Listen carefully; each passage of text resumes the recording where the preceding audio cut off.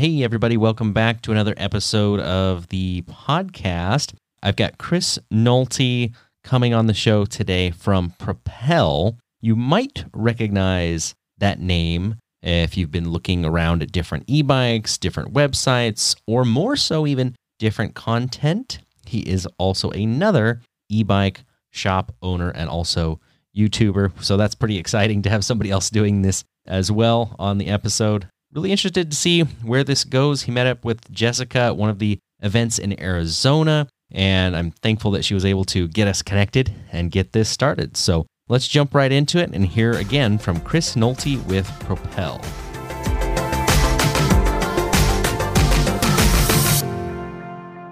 Well, thank you, Chris, for being on the podcast and taking time out of your day to do this. Yeah, thank you so much for inviting me, and thanks, Jessica, for connecting us. It's pretty cool. And as you said, there's not too many people that do what we do, so it's definitely cool to connect with others for sure. I've watched some of your videos, not all of them, but I have seen some of them, and I feel like you take a similar approach sometimes, if I can say that. And if you feel like that's incorrect, feel free to correct me. I totally agree. We're both just trying to educate people, right? Like, you're not like just trying to hawk goods on there, but actually trying to like help people understand this, strange new world, right? Yeah, those are the videos of yours that I've watched that were like an interesting e-bike topic, and it didn't really say anything that I can recall about your shop or your specific bikes, but there was something interesting about e-bikes. I think I watched some of the things about, certain laws and regulations and how it's being difficult for certain businesses. And you've had some less than fun experiences with that, I should say. Yeah, without a doubt. I mean, I got started in this thing in 2011 in New York, where back in those days, the laws for electric bikes were definitely unfavorable. And I ended up getting a $25,000 fine from the city of New York.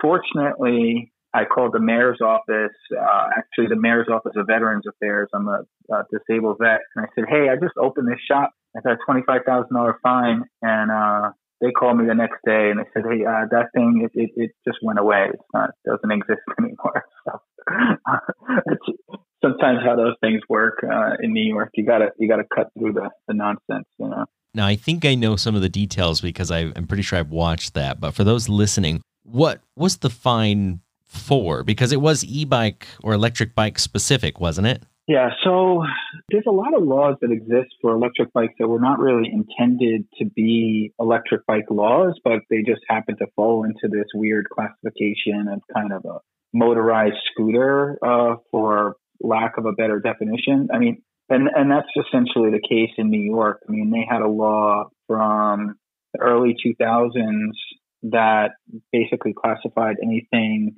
that can be operated without human assistance as a motorized scooter.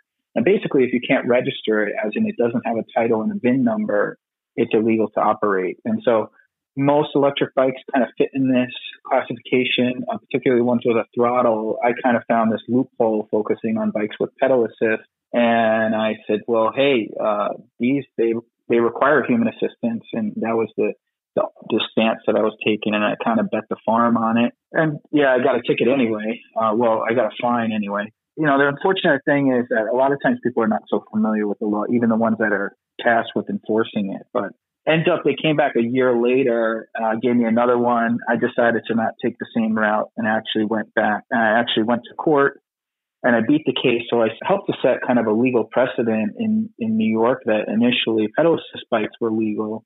And later, throttle-activated bikes became legal as well. But that was through a different process, actually through the budget on the state level. Got it.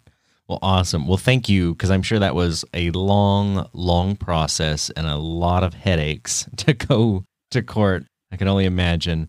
Unfortunately, in some ways, I can imagine all too well, but different subjects. Yeah, that's really interesting that. Now, have they just adjusted the law to say that e-bikes are allowed? Have they adopted like a class 1, 2, 3 type law like other states? What are they doing in New York now? Well, crazy thing is actually they decided to take a bit of a different stance. I mean, class 1 is as what most other people do, and 20 miles an hour pedal assist. Class 2 is 20 miles an hour throttle activated, as it is in many other places.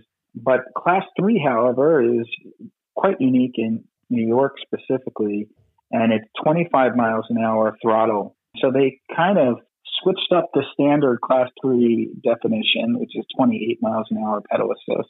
What they were trying to do, it seems at the time, was try to integrate common bikes that were being used for delivery, which often go beyond the Class 2 definition of 20 miles an hour throttle. Yeah, so it's kind of a bit of a unique spot there. And there's a few companies in particular that I guess we're kind of catering to that market, and they seem to have been pretty successful in it. But yeah, the law is definitely a bit unique in New York. I think there's still some push to try and get it more in line with the rest of the states, just so it's all kind of uniform.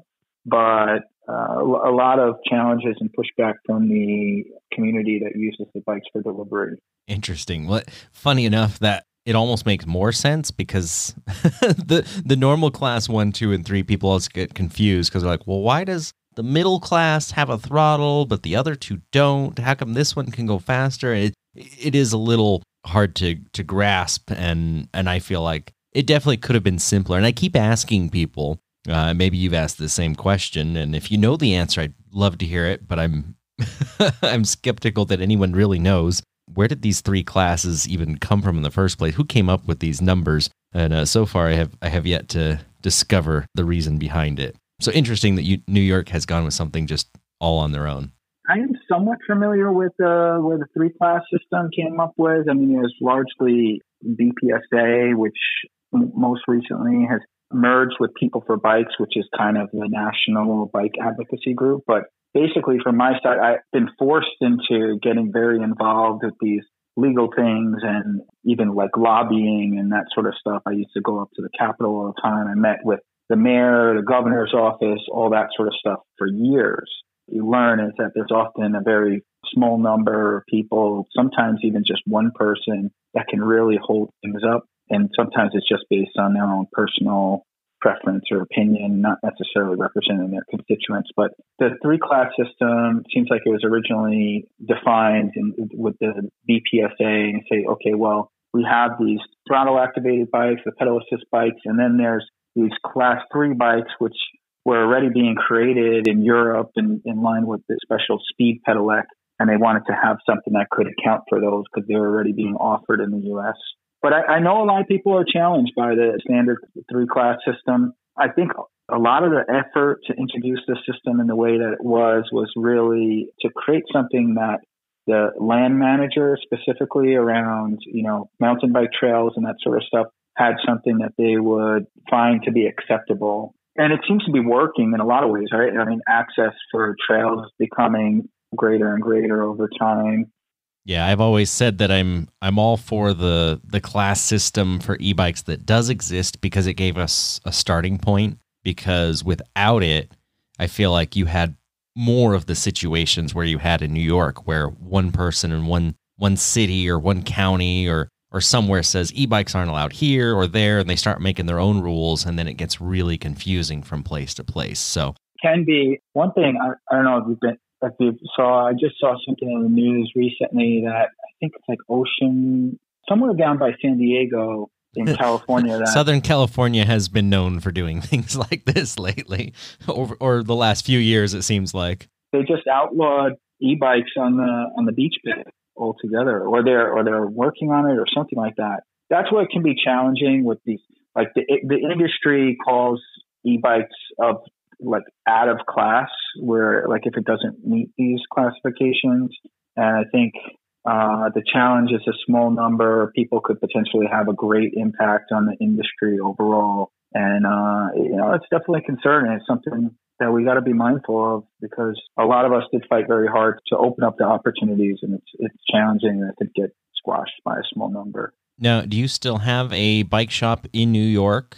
Yeah, I actually have a couple. I have one in Brooklyn, New York. I have another in Long Beach, California. And I have like a distribution center that I'm setting up with a showroom in Delaware, actually. Oh, okay. Wilmington, Delaware. Yeah. But we do a lot of our business is online, but we do have a couple of shops. Got it. Yeah. So you're way different on two different coasts. That's pretty interesting to be spread that far apart. But yeah, I get that question all the time. People are, oh, you're going to open up something on the East Coast? I'm like, well, no, not really. Not for me anyway. Not at this point in time, but I applaud you for doing that. Yeah, I mean, I totally respect that. I mean, the reality is from my side, I did that in part because of the law. It's interesting that you brought up the law as the first point, and it definitely had a major impact on my life and the choices I made with my business. And I in part opened the shop in California. Oddly enough, I opened it 2018. When I signed the lease in California, a month later, the law changed in our favor for electric bikes.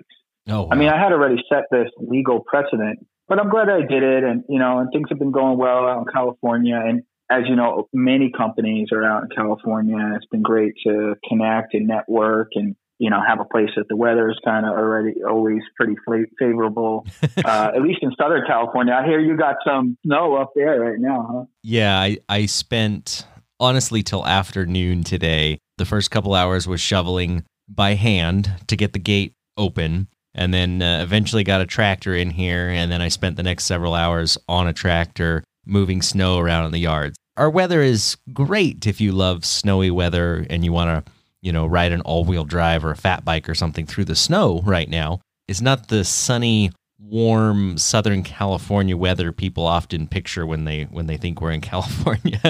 That's a different part of the state for sure. So today, unfortunately, is kind of cold. We'll put it that way. Right. It is amazing how big the state is, right? And the varying topography and climate that exists there, huh? Yeah, you're. I'd have to go look at a map, but yeah, your two bike shops on the East Coast in different states might be closer than the distance between Northern California, where I'm at, and where your Southern California shop is. It wouldn't surprise me. Oh yeah, they definitely are. Yeah, because you're probably 7-8 hour drive from LA area or something like that. Yeah, it's a good 8 hours, depending on where in LA you're going, because that's a big city down there. But yeah, it's a good drive, that's for sure. Now, I got to jump back a little bit now. Well, not a little bit, 10 years. You said 2011 is when you first started. What got you into e-bikes? Because you got into it fairly early. Yeah, so basically, I mentioned briefly, I'm a disabled vet. I served in Kuwait and Iraq 2002, 2003. While I was over there, I actually injured my back in a truck accident. I drove fuel trucks there, and so I returned back. I had an injured back. I was not very active for a while. I had always been into bikes, but after my military service, I was just not really active overall. And some of my friends have been going out on bike rides, and one of my friends got an electric bike, and I tried it. I was like, wow, this is amazing.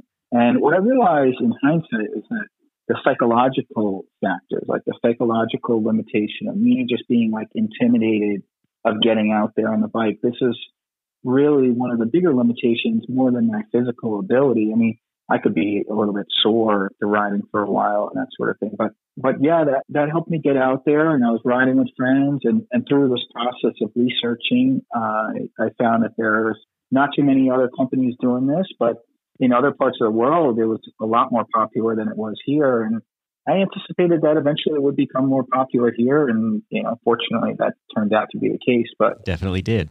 Yeah, I had a lot of experience in retail. I had experience with like web marketing, e-commerce, that sort of stuff. So I figured I would try my hand at something a little bit unconventional and start an electric bike business. And I guess I started maybe in some ways similar to you, like in the kind of a little bit more like unconventional, not like the traditional Main Street bike shop sort of thing, And yeah, it started with a couple of brands, and then over the years we grew more and more brands and different selection. And I think part of like maybe where you and I might diverge on some level is like I end up going to Eurobike a lot. And so a lot of the products that I sell come from Europe. That's I ended up going more and more in that direction. And I think in part the pedal assist thing was a lot more popular over there. Yeah, so I was like working with a lot of European brands, and so that's kind of how that all transpired in a lot of ways. Yeah, it's interesting you mentioned the bike shops and how you didn't start like a traditional bike shop, because I definitely went with the same approach, because back in 5-6 years ago when I was kind of first getting started and really selling bikes, and you were doing this years before I was, it seemed like the average bike shop had little to no interest in e-bikes. That whole business model it wasn't working for electric bikes. Oh, yeah. They left a lot of room for us. And just to be clear, so when you started, you didn't ever sell any just pedal bikes. You were just doing e-bikes from day one, correct? Am I understanding that right? That's right. Yeah, I think I started with like 3 or 4 different brands when I first started out. Several of them don't exist anymore. What year did you start, by the way? It was 2015, and it started out more like selling parts and pieces because, there was a lot of DIY stuff going on. Yeah, that's right. There were some brands that were starting to sell in numbers like Rad Power and Saunders, but people kept asking for, I want to do this to the bike or I want to do that to the bike. And the technical know-how or the parts just didn't exist yet, or they were hard to get or hard to understand. And so that's how I got into it, is I started fiddling with bikes like that just for fun. I had no intention of starting an e-bike business. That wasn't the plan. I was just doing it for something to do. And for me, it just kind of turned into a business because then people started asking me questions about, well, where did you get this? How did you do that? And it's like, oh, well, I guess I can buy more parts and bring them over here. And that's how the whole cooperation from China primarily started for me, is because I was dealing with a lot of Chinese-made brands that people were buying in the U.S. and getting to those manufacturers and getting parts and pieces and upgrading things. And it just it snowballed from there. And everybody listening, I think, kind of knows how that went. But it was all about e-bikes from day one. I had no intention of selling pedal bikes because I was like, if I want a bicycle, even though I'm in a small town, there's 3 or 4 different bike shops I can go to, and I can buy a great road bike. I can buy an awesome mountain bike. I can buy whatever kind of bicycle basically I want, but none of them had electric bikes. And none of them really wanted e-bikes at that point in time either. Like you said, they kind of left the door wide open. And now that's kind of shifting and changing a lot. I'm sure you're seeing that as well. For sure. But it's still not the same. I think there's still a limited number of dedicated e-bike type shops around the country. I think that's still a growing thing. And even like you said, a lot of the traditional shops are getting into it, but many of them it's begrudgingly. The reality is, yeah, they're happy making money, but I think it's definitely a different experience working with a shop that's like actually passionate about e-bikes and believes in it and thinking more long term and that sort of stuff. Especially having some of those experiences that you and I had of like, yeah, seeing all the different challenges working with different manufacturers and parts. And we did a lot of the aftermarket stuff, early on and kits. And, as you said, kits were a lot more popular back in the day. It's kind of interesting how that's shifted quite a bit. Yeah, I think more people now just are like, I don't really want to build an e-bike. I just want to ride one. So I still get the question every once in a while. And I'm curious, rather than throwing out my opinion on this, when somebody asks you, because I'm sure you get it, hey, I've got this bike. Do you have a kit? Should I convert it? What do you tell them? Well, okay, so there's a couple of things. I actually put like a little letter on my website. It's like why we don't sell kits anymore. The reality is our bikes are not made to put electric motors on them. And although you might be able to do it in some regards, it's just from my side, like as my business grows, I have to look at liability and different things like that. I can't touch that stuff. We're opening ourselves up to a really big risk. And I've seen a lot of the challenges that can exist over time. And there's certainly ways to build it up with torque arms and all this sort of stuff. But I think that purpose-built e-bikes are a lot more accessible, and you're a lot better suited to sell that bike and purchase something that's made for the job. That's my general stance on it. I think that there are certain instances where there might be something particularly unique, but I think you also have to be prepared for a lot more challenges and support for that bike, generally speaking. I'm sure there's going to be differing opinions on that sort of topic, but I think that's quite often the case. Got it. Like I said, I kind of focus on the end goal. What do you actually want to do? Do you want to tinker around and mess with something or build something? And I tell people, if that's what you like to do, if you enjoy the process of making something, then I understand why you might want to convert something. But I tell them, if you just want an e-bike, then for the cost that they are these days, the quality you can get, it really just makes sense to buy one that's already done 99% of the time. There's those other 1% where it's like, oh, I need a tandem that can do this specific thing, and it doesn't exist. There's a few bikes that don't quite exist the way people want them, but that's, I think, the rare exception now.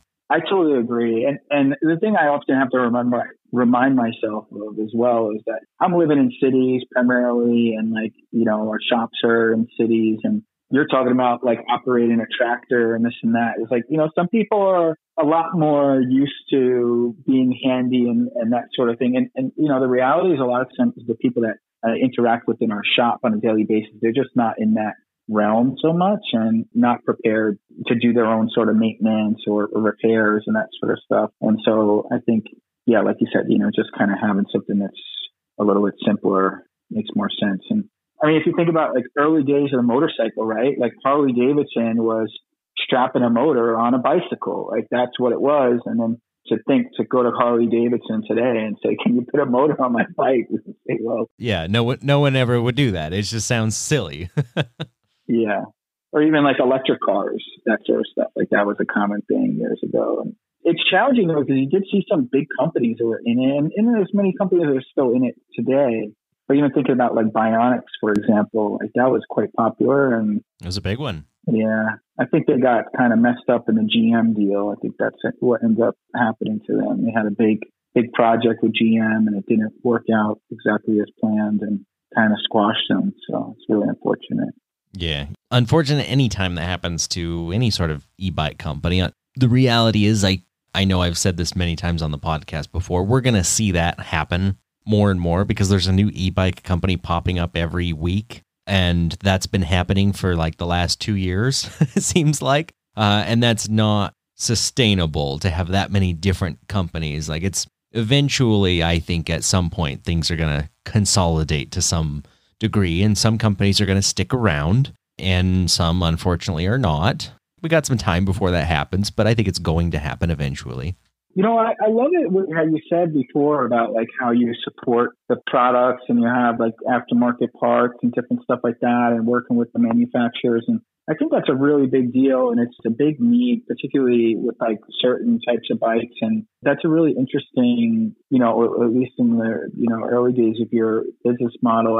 I'm not sure, what level you're doing at these days or not, but I think that there will continue to be that need for sure, because, the reality is a lot of the companies, unfortunately, don't really think too long term, right? So I'm sure you see it all the time. They bring a container of bikes over and you're like, okay, well, you have like service after sales parts and stuff like that. You got stocking. Oh, no. Like, no, that's a problem. Like, really? Yeah, I've actually experienced that quite a bit when I review bikes, because that's a common request. Oh, will you review our bike? And I've still been doing those. And I've had a couple of interesting experiences recently with review bikes specifically. I won't mention names, but one of them, when it showed up, the battery was dead. The rest of the bike was fine.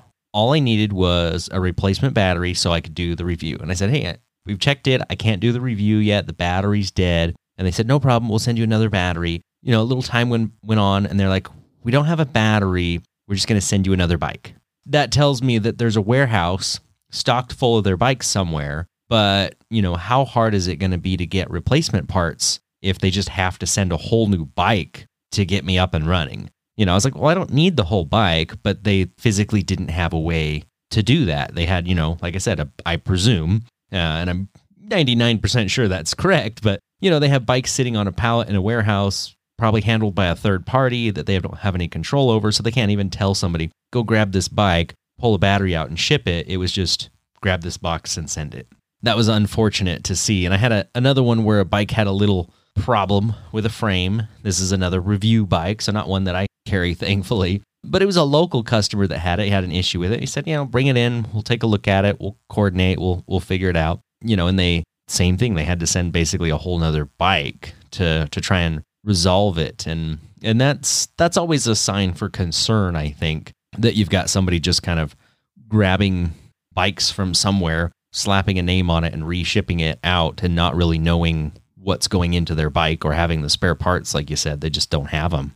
It's worrying. It's a big issue. It's not easy to do what you do, Pat, like to support the bikes on that level and to know that and to like know all the details in them. I mean, I think that, yeah, the industry is growing, but the reality is the people that actually like understand the bikes on a deeper level and like, you know, understand the inner workings of a controller and different things like that. This is a rare breed. That's funny. I never thought about it that way. The way you just said it makes me realize you're right. The number of e-bike companies that understood how e-bikes worked 10 years ago was every e-bike company understood how the e-bikes worked because they were heavily involved in making them or sourcing them or whatever they were doing. They knew how they worked. Now it's probably a very small percentage of e-bike companies that actually know how their bike works. That's kind of a scary thought. Without a doubt. And even shops, it's the same thing that goes on. And it is what it is. I mean, it's an evolution of the industry, I guess. But if you think about it, like auto mechanics today, like, do they really know how to rebuild an engine or something like that? They know how to plug it into a computer and swap a part, but those sort of things, it's changing. So yeah, it certainly is changing. I think you're right. I never thought about it quite in that way. I mean, yeah, we used to have to dig into some crazy stuff because even if the company has some level of support, a lot of times they just, what ends up happening is like, you know, this push for innovation. It's like innovate.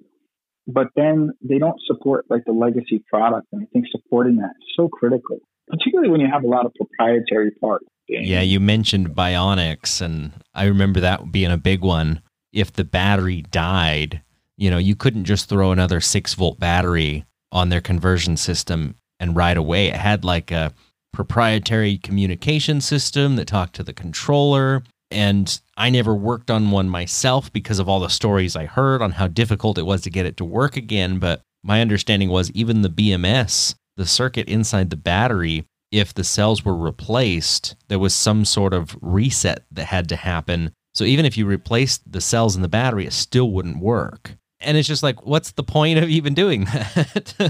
Yeah. I mean, I guess that's the direction things are going to go more and more. It's a challenging thing because then it becomes a bit like of a liability thing as well, right? And it gets really tricky. It does seem like there's to some extent, some direction that like it's going to become more required for some of that stuff to be locked down. I mean, so I follow the European market a lot, and one of the things that they have a lot of lockdowns, and like the European Union makes a lot of requirements on the motor manufacturers to not allow them to be like unlocked per se. Yeah, and I assume that's how a lot of this Bafang motors are having this new CAN bus system that's really hard to change anything. I think is really being driven hard by the European market. I would imagine so. I mean, the U.S., we kind of don't know what's going on at the moment, and most people don't. But I do think that there will be, as the market grows, there'll be more liability concerns, and I think companies have to be careful about that and watch out for that. And the batteries, as you brought up, I think that's a really big one. There's been a lot of issues recently in New York around that. Actually, several people have died just this past year as relation to battery fires. So it's pretty serious. And I think there's a lot of changes that are likely to come. I know that there's a change in the works in New York, actually. It's going to require a certain level of testing on the e-bikes and stuff like that, which nobody really wants to stifle innovation. But the reality is we also need to be careful that we're not put in a position that the whole industry kind of gets shut down because of, I don't know how it was in other places, but like the hoverboards, like what they call hoverboards, like the 2-wheel. I remember that whole fiasco with those. I never got into hoverboards, thankfully, but I saw that whole thing happen. And so they got largely shut down, right? It's just like you can't sell them, you can't bring them anywhere, you can't have them on the train. Yeah, it went from like at one point the hoverboards, which if you're listening and you're thinking, what is a hoverboard? Like, Back to the Future hasn't happened quite yet. Lexus got close with a prototype. Go check that out if you haven't seen it. Anyway, I'm getting distracted. There's these like 2-wheeled things. I think the hoverboard is a dumb name. I'll be polite because it doesn't hover. But it's got 2 wheels. You stand on it and you ride around on it. You balance on it, kind of like it's like a cheap Segway, I guess. You know, the original Segways, that were thousands of dollars kind of thing. But they were like $200 and you could buy them at Walmart. You could literally buy them. I feel like I saw them in like airport malls. Like they were everywhere. But, I saw these horror stories where you had like lithium batteries that didn't even have a BMS circuit. So you could overcharge cells, you could discharge cells too far, they wouldn't balance. And yeah, the battery fires just started happening right and left, and they just got yanked off of shelves everywhere. It was a disaster because I feel like people were just trying to compete to be the cheapest hoverboard. By making the battery cheap, you could make it cheaper than the other guy, you'd sell more, but it's not safe. And that's exactly the opposite of what we want to happen with e-bikes. We don't want to sacrifice safety, whether it's batteries, whether it's frames, it's brakes, any of those things. I feel like, yeah, it's a balance. Like you said, you don't want to stifle innovation, but you have to make good products, and sometimes that requires or regulations happen. And I think e-bikes are like the Wild West right now, where everybody's trying to figure all of that out. Yeah, without a doubt. It's really going to be interesting to see how that unfolds in the future. But I think you could probably use some other industries as a model, and some of these other experiences, and think about it. But just we got to be careful. That's all. Just trying to. I think sometimes I might go a little bit too much in that direction. It's okay to be cautious, and I can totally understand it based on what you've already been through. Yeah, without a doubt. I mean, I've made a lot of personal sacrifices to kind of make my business work. It would really stink to lose that because somebody was careless or unsafe product was, on the market or something like that. That reality is definitely out there. Now, one thing we haven't talked about, and I'm kind of leading into it because you're talking about safety, good quality bikes. I mean, you strike me as the type of person that you're never going to have what I would call a cheap bike in your shop. You're going to have a good bike that is going to be quality. It's going to last. It's just going to be a good overall quality bike that people aren't going to be disappointed with a month or 3 months or 6 months down the road because it broke down or something broke or something like that. So I'm curious, what type of bikes are you primarily selling? What brands, what models, what types of things are working for you? Thanks for basically describing my business. I mean, I think it's, I look at it, a couple of different perspectives, but we're primarily focused on like the commuter and cargo space. That's something I'm just personally passionate about, and just getting people to change the way that they get around. I think that there's just loads of potential with that. And I think I try to put the product out there in a certain way, and I want to represent e-bikes in a very specific way. I think that they can easily be regarded as toys or cheap junk or whatever. And I think we need to really distance ourselves from that sort of perception, because if we want e-bikes to be perceived as a serious transportation solution, it needs to be looked at as a serious machine, not just something that was thrown together. And that's a challenge I'm trying to overcome. I'm also trying to help electric bikes to be perceived as cool, as vain as that sounds. It doesn't. I mean, it makes a lot of sense. I mean, if people see it and they're like, "Oh, that's awesome. I want one of those." It that helps you sell it, right? Yeah, but it doesn't just help me sell it. The thing is, it also helps to start a trend. The reality is, like, most people follow, and most people want to be perceived as cool. So, the products that they purchase, the brands that they associate themselves with, I think is representative of that. And I think that a lot of people think that way. And so I think these are really important factors in many people's lives, particularly in America compared to other places. Like, I think some places, like, people could just look at the utility of something and say, hey, that makes sense, I'll do it. But the reality is, in a place which is called America, where people take 1 mile trips by car, mostly by car, other places in the world where electric bikes are more commonplace or bikes are more commonplace, they would say, that's crazy. Yeah, it wouldn't make any sense. Yes, it's a big problem we're trying to tackle. And that's what I'm into. And so that's why I try to focus on a certain type of product and certain, brands, etc. Yeah, it makes a lot of sense why you really resonate with the European brands, because that's very much how they operate in Europe. I mean, you don't get in your car to drive a mile. You get on a bicycle, and nobody questions that. They just do it. Right. Also thinking about it, if you get in your car, most people, when they get in their car, they're not thinking like, is my car going to start or is it going to break down on the road? Right. And, unfortunately, a lot of products that are on the market, that's the experience. And like, I'm sure you've seen it with certain things you've reviewed. I mean, you just shared a couple of instances of that. I've seen them. I know those brands for sure. That it's like, there are review bikes I've had in my shop. We'll put it this way. My commute from home is about 12 miles. It's uphill. There are a lot of review bikes that I wouldn't test by commuting to work on it because I wouldn't be confident that it would make it for one reason or another. There's other brands where I'd say, yeah, I'll do that with that one. No problem. That's a distinction. It's like, and people are, feel free to ask me this. You can ask me on the phone if you talk to me. Would you ride this bike from your house to work? And there's some that I might say, no. And there's definitely other ones I'd say, yeah, that one, no problem. I would do that all the time. Yeah, without it. I mean, that's the sort of stuff that's really important to me. And these are the little details that I'm focused on, because if I'm trying to sell a transportation solution, it needs to have those sort of elements. It's great if it has more power, this and that, but the reality is those fundamentals are so critical. It's like, how reliable it is. What's the long-term support look like? I've had just so many horror stories of some of the companies that we have worked with in the past or seen other companies, just came into the shop. We used to repair all sorts of different bikes over the years, and you see how horrible the service after sales is, and you see nobody could actually depend on this.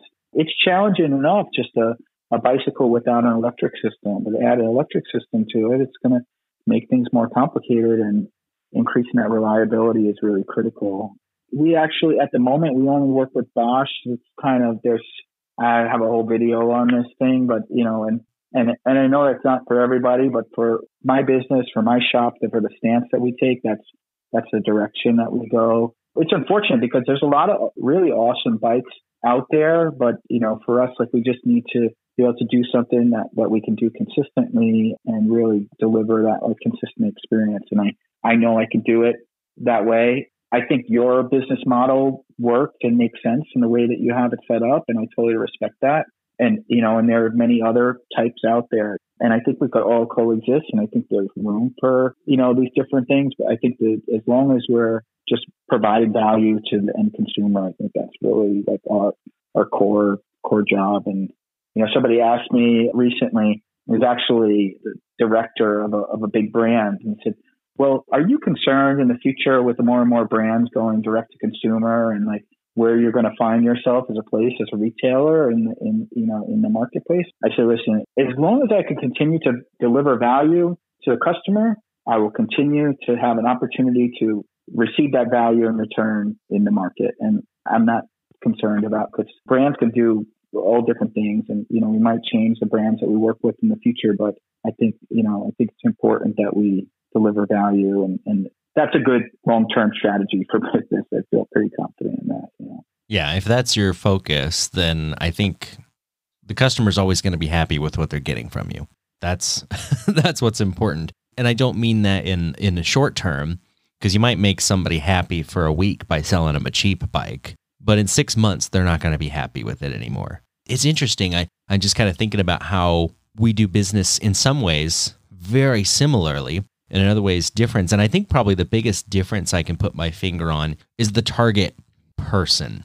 And it's not that I planned it this way. It's just kind of what happened is I feel like the average person going to, and like I said, correct me if I'm wrong, but Propel bikes, they are probably going to commute to work or use it in some sort of commuting way. They want it to be completely reliable. Like you said, like a car. They're not thinking, is this going to start? Is the battery going to make it? Like, they're just going to hop on it and assume that it's always going to work.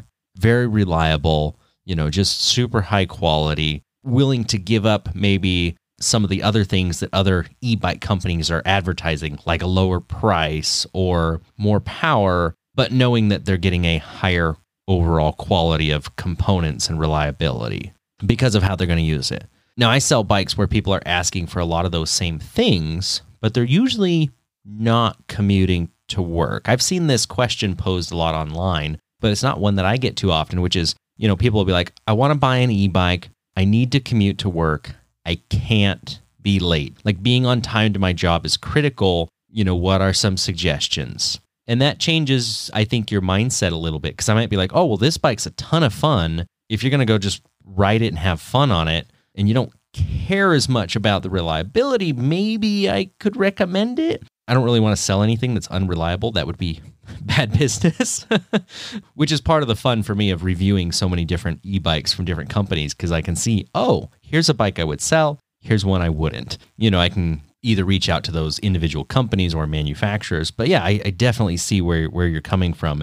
And I think Bosch is a great, if you're going to stick to one, I think that's a great choice. At the last bike show I went to, out of all the different motor companies that were at that show, Shimano, Bros, Bosch, you name it, all those that are kind of in the same category, Bosch was the one that I was the most interested in. It seemed like they had just little things, but it seems like they were really doing some things right that I was impressed with. And it's still not something I carry, but it's something that's, it's on my radar. I'm always watching, what's Bosch doing? What bikes are they going into? I'm definitely paying attention to it for sure.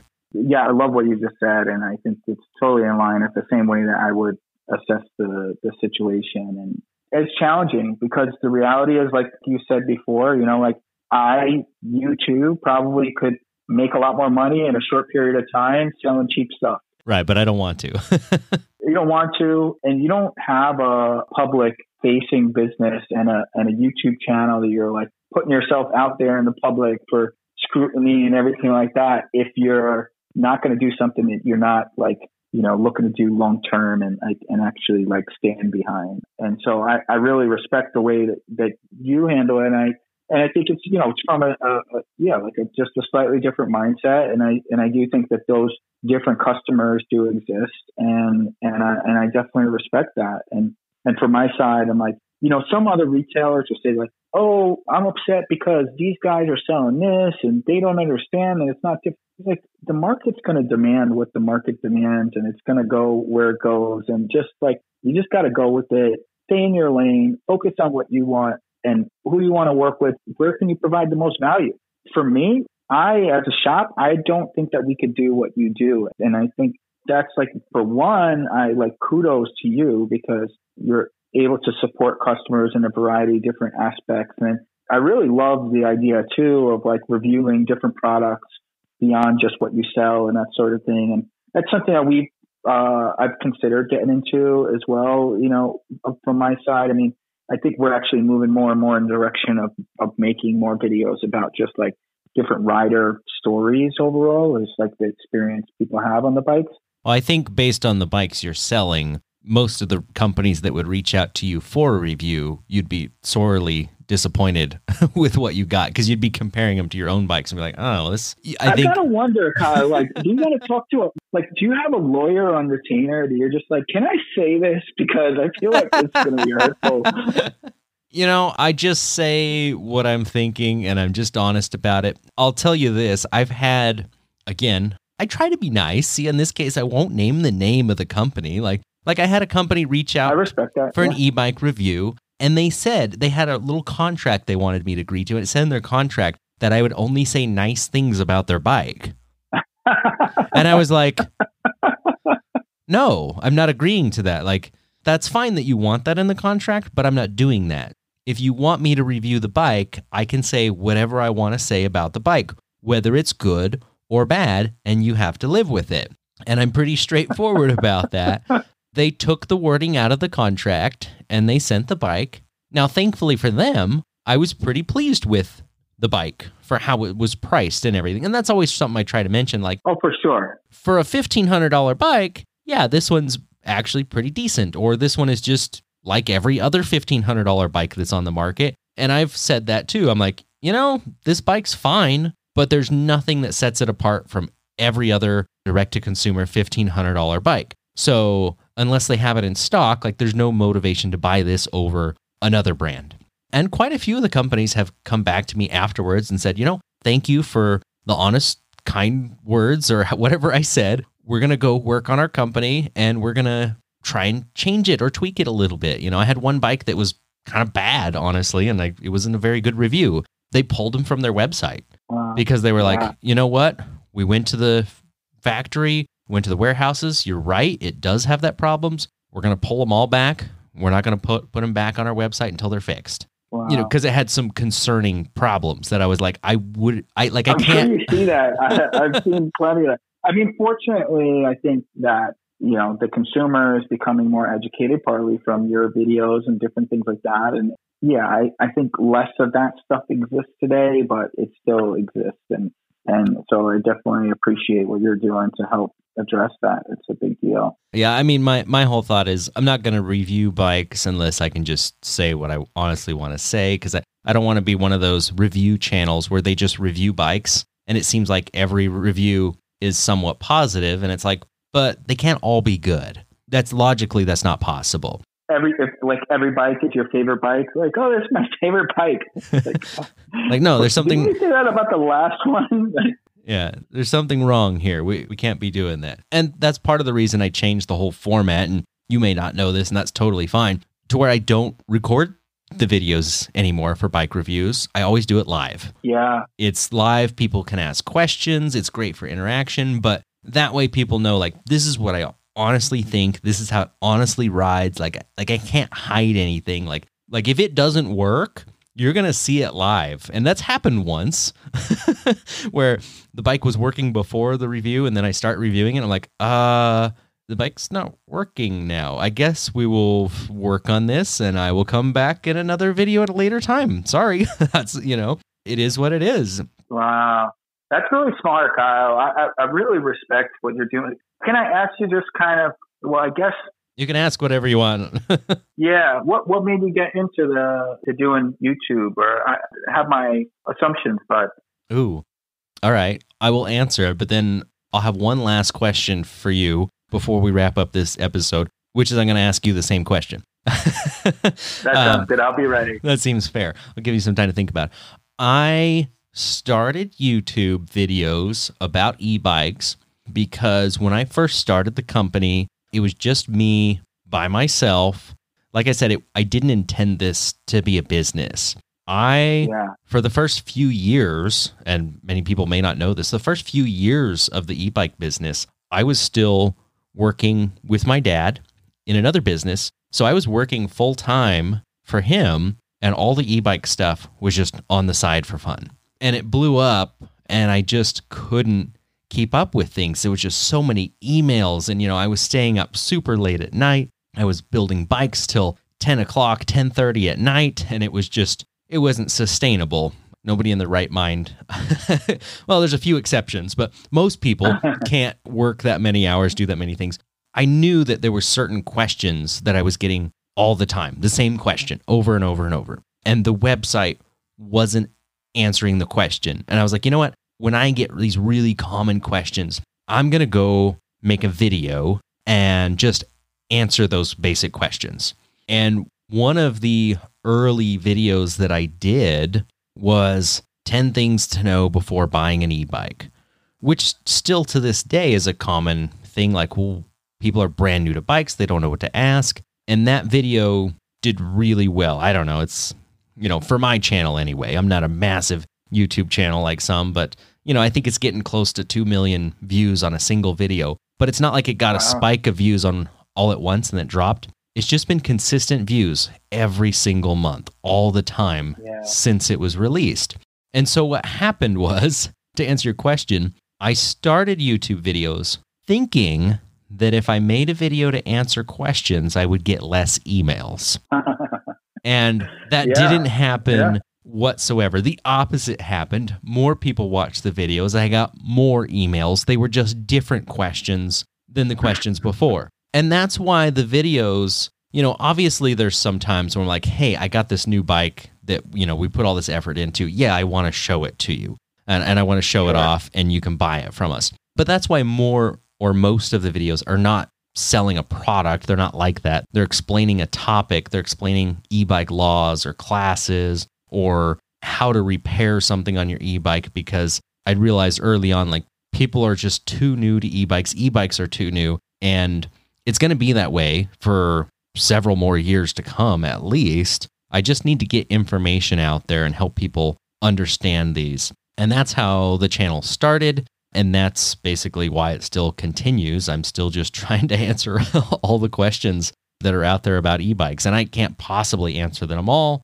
but I'm doing my best to keep it fun, keep it entertaining, but always hope that people learn something. But that's why it honestly started. And then obviously it has just shifted and changed a lot over the last few years. I love it. It's so simple, but it's pretty profound though. I really respect you sticking with it and just going with it. That's really awesome. All right, now it's your turn. Okay, my turn.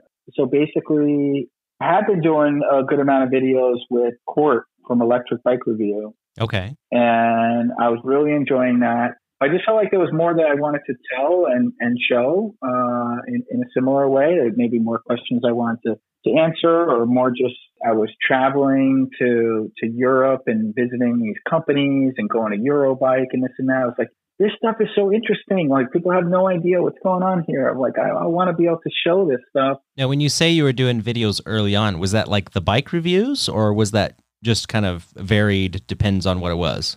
So I used to help Court with the bike reviews. Like, he would review a lot of the different bikes that I had at my shop. A lot of times I'd have bikes that nobody else had.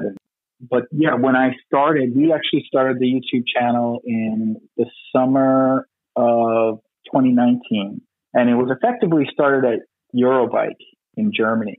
So I hired a full-time videographer, and I was just like, I'm just going at this hard, and we just want to try to elevate this experience. So we just went into it. And then, crazy enough, COVID started not long after. And it turned out that it was, we had a good foundation at that time. And I'm really grateful that we, put some of that work in. And, we just kind of continued to stick with it and try to continue to bring new experiences to YouTube. I think like you're doing your thing and it's awesome, and are trying to like complement that and not necessarily compete with that or compete with what the other YouTubers are doing, if you want to call us that.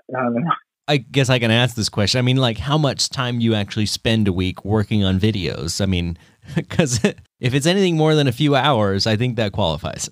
Yeah, I would say so. It's definitely a good part of my business, and it's interesting. I mean, I think a lot of people might look at me like I'm crazy, spending all this time making YouTube videos when I got a company run with several locations, etc. But I think that this is the area that I can provide a lot of value to my company, to my customers, potential customers, employees, etc. And as such, I'm going to focus on that. And we're still kind of figuring out some of the flow of certain things, and that takes time, and maybe it'll be a lifelong thing. I don't know, but I'm enjoying it. If I could ask one follow-up question, are you enjoying it? Oh, definitely. I think no matter what I was doing, I would probably be making videos about it, because it is just fun. I feel like there's this whole creative side that I have that gets some satisfaction out of being able to go come up with an idea. All right, we're going to film something like this. We're going to try and tell this story. We're going to try and do this.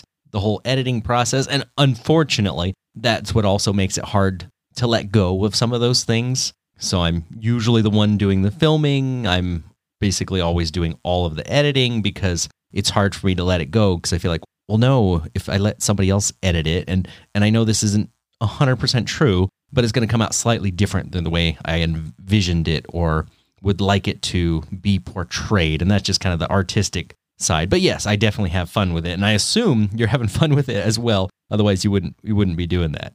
Oh, yeah, for sure. And I got to commend you for doing all that stuff on your own, too, because that's definitely beyond my skill set. I've tried to do some of that stuff on my own. And from what I have watched, your video quality always looks excellent. So you're doing a good job with it. The camera footage, everything looks great. Tara, my videographer, she you can give her credit for that one for sure.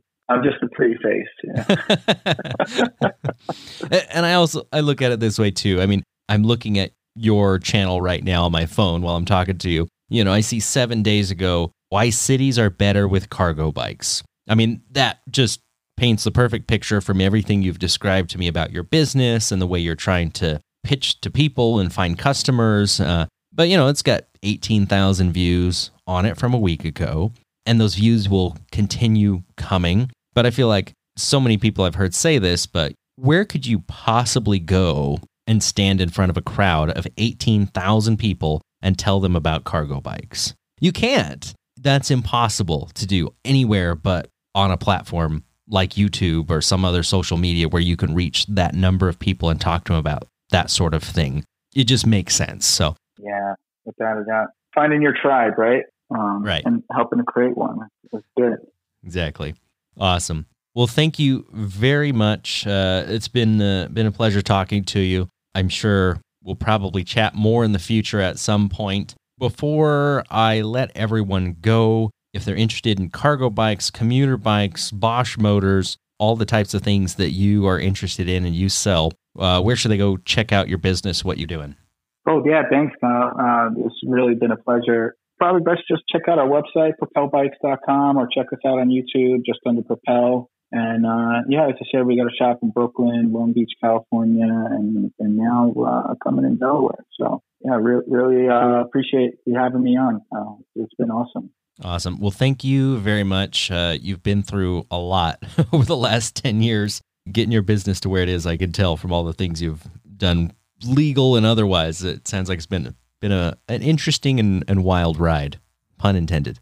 Oh no, it's been a blast, and that's what they say. You gotta do something you're passionate about, because it's definitely going to be challenging, but it's been all worth it for sure. And thank everybody for listening to the podcast today. I hope you enjoyed that and learned something from it. I feel like I learn something every single time I interview somebody from another e-bike company. I know it seems a little bit crazy to review other people's bikes, to talk to other e-bike companies, but I think that's what we all should be doing, so that way we're making and producing the best bikes we possibly can for you. Because I don't know, talking to you, whoever's listening, what sort of bike you want, but certainly you're going to tell me at some point, or you're going to tell somebody like Chris what you want, and hopefully we can help provide that for you. Make sure to go to ebikepodcast.com. If you haven't already, sign up for our newsletter so you get emails when new episodes come out, and I will talk to you on another Tuesday.